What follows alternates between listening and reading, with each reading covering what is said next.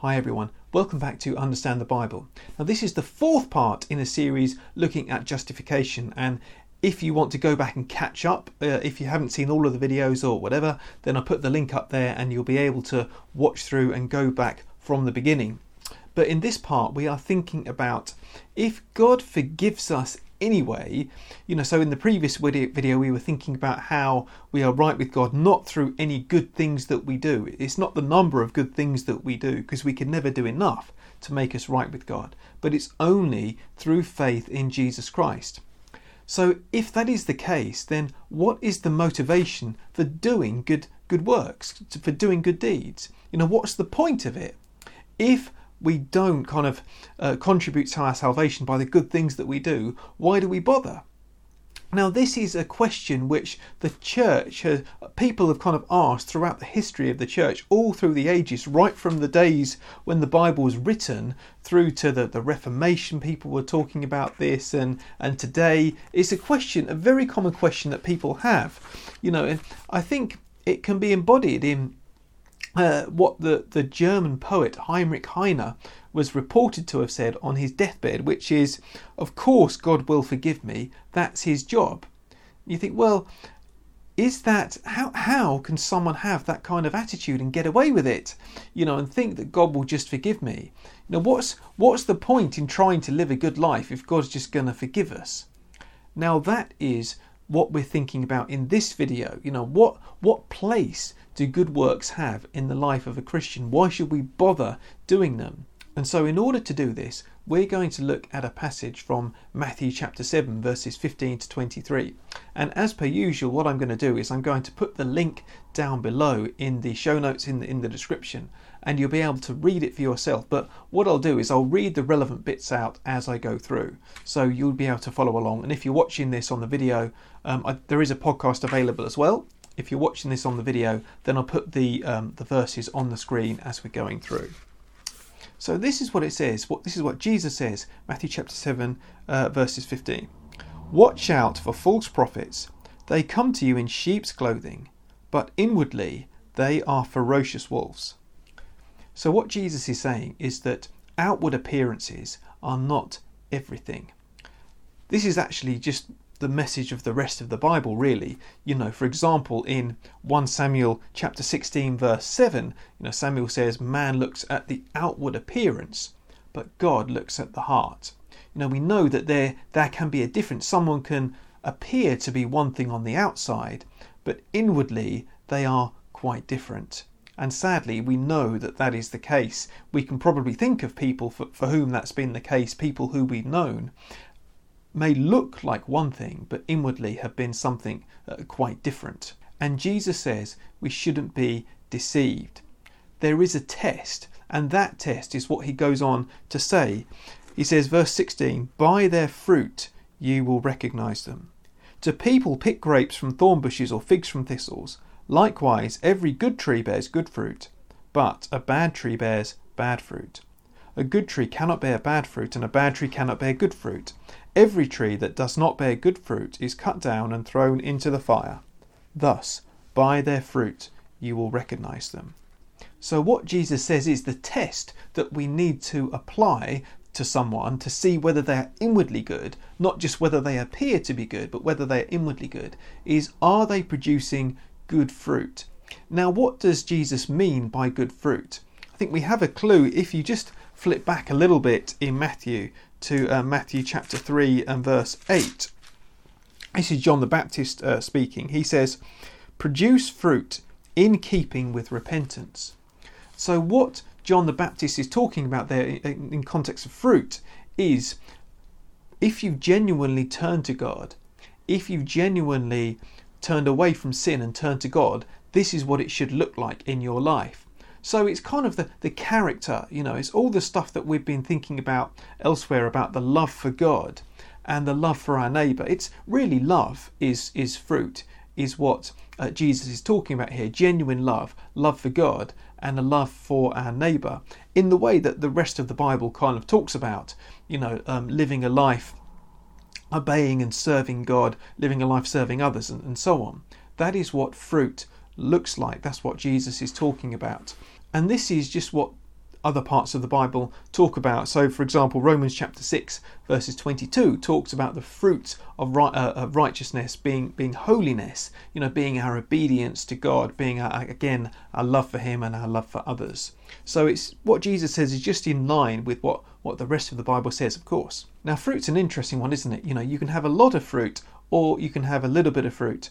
A few years ago when we moved into our old house, my in-laws, they're quite sort of green-fingered, and they gave us a couple of miniature fruit trees to plant in our garden. They gave us an apple tree and they gave us a plum tree, and so we planted them one year, and the next year I think we had one apple from our apple tree and no plums at all from the plum tree. The following year, however, we had no apples, but we had loads of plums, and it was great. We were able to be eating plums kind of all summer. But the point is that the fact that the apple tree didn't produce much fruit, it was still an apple tree, and the plum tree, even when it didn't produce much fruit, it was still a plum tree. What you can't have is what Jesus is saying here, that you can't have the wrong kind of fruit from the wrong kind of tree. And he talks about thorns and thistles, that good trees cannot produce thorns and thistles because that's not the kind of tree that they are.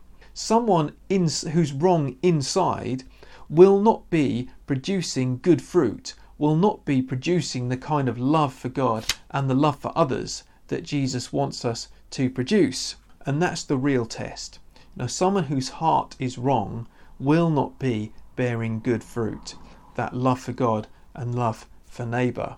That's the test that Jesus is talking about. And so Jesus goes on then in verse 21, "Not everyone who says to me, 'Lord, Lord,' will enter the kingdom of heaven, but only the one who does the will of my Father who is in heaven." So similarly, he said it's possible to say one thing on the outside or look one way on the outside but be very different inside. And he says again, there are people who say to him, "Lord, Lord," who claim to follow him, but yet they won't enter the kingdom of heaven. They're not really genuine.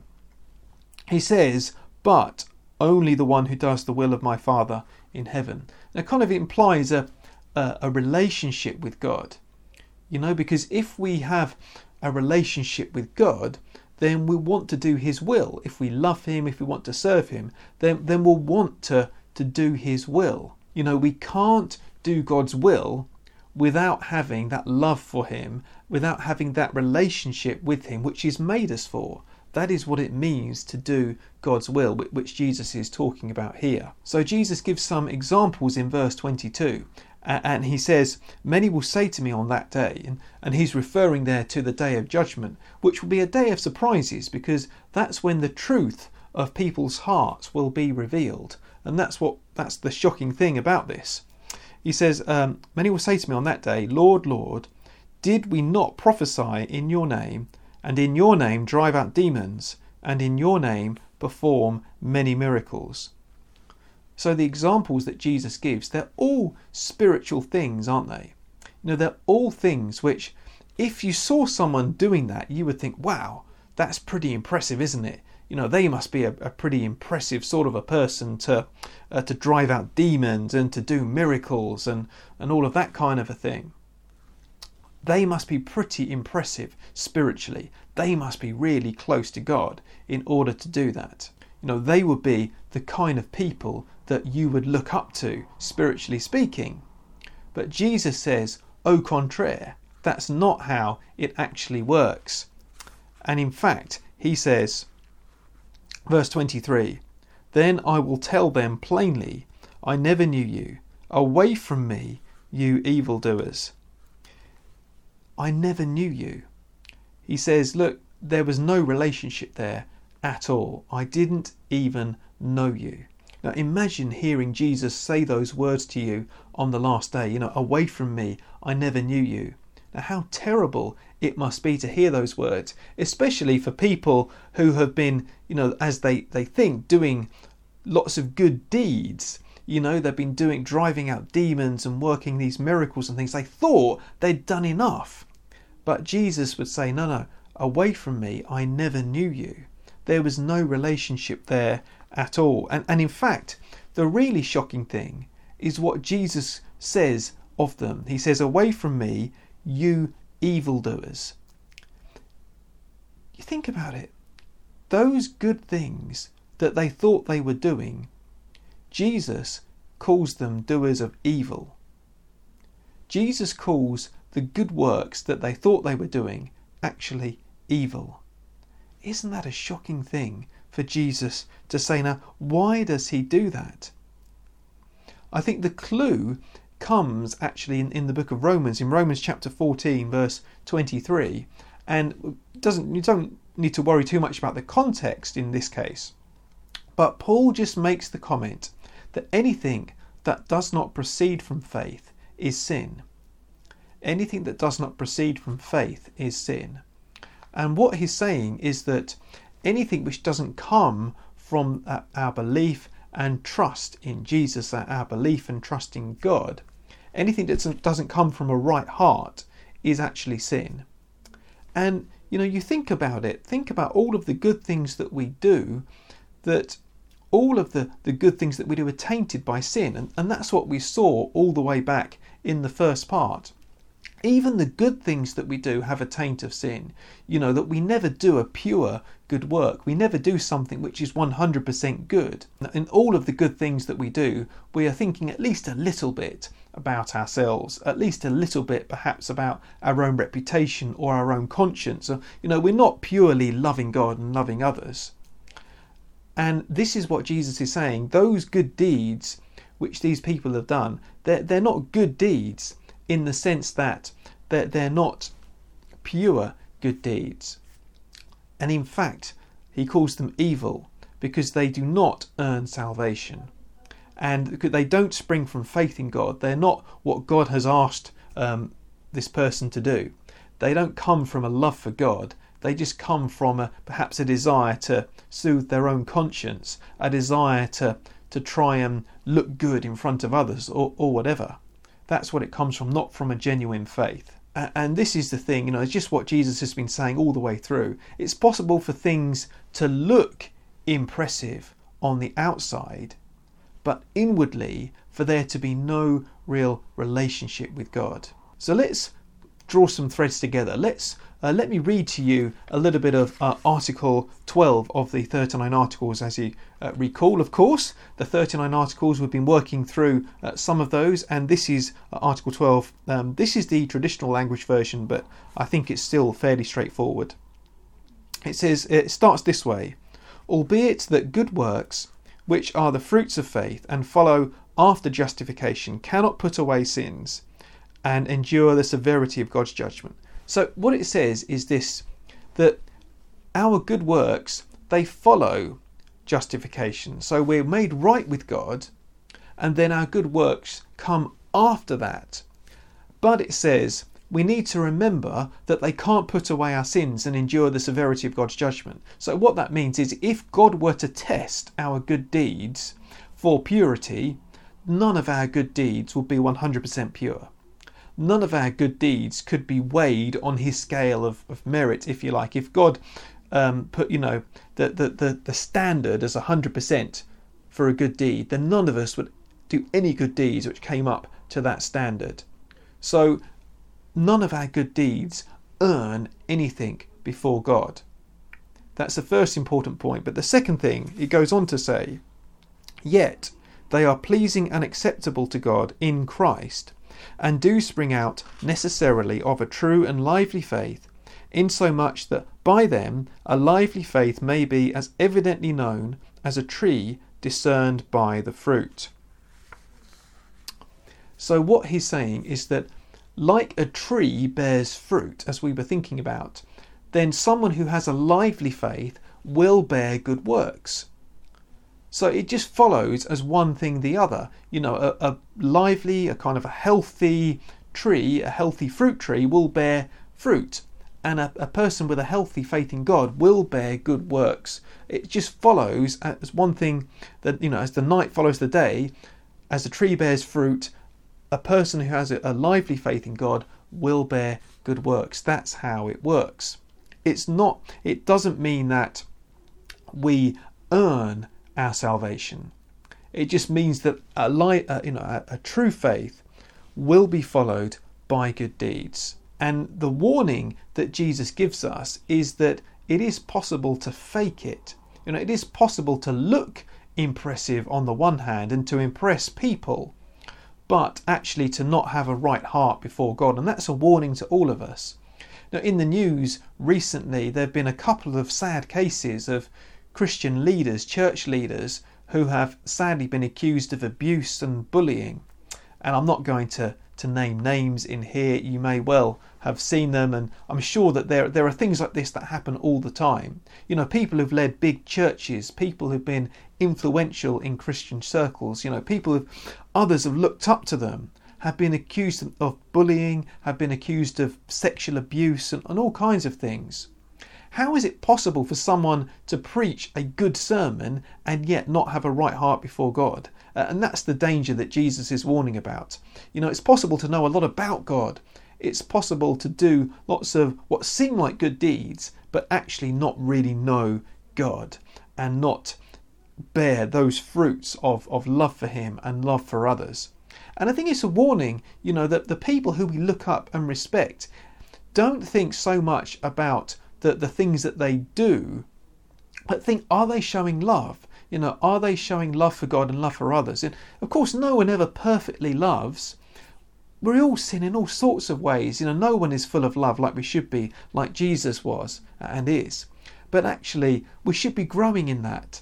And there should be humility about us, knowing our own imperfection. When we know how far short we fall, we should have a kind of humility, knowing that we don't love as we should. And it kind of brings me on to the solution to this. How do we solve that problem of this hypocrisy that Jesus is talking about, of not just doing sort of empty good works, but having a lively faith in God, having an active trust in Him, and our good things flowing from that? How do we get to that point? And I think that the thing that really makes the difference is having regular communion with God. And by that, I don't mean what we call communion in terms of the bread and the wine and so on. That is a part of it. But what I mean is really just regularly seeking God, regularly reading the Bible. I think that's really important, reminding us of what God wants us to be doing with our lives, reminding us of how God wants us to live and how much we need Him. The Psalms in particular, I think, are vital as part of that. I would recommend just, reading a Psalm every day, at least one every day. And I found that really helpful for my own kind of spiritual life in this. Regularly praying as well. God wants us to talk to Him.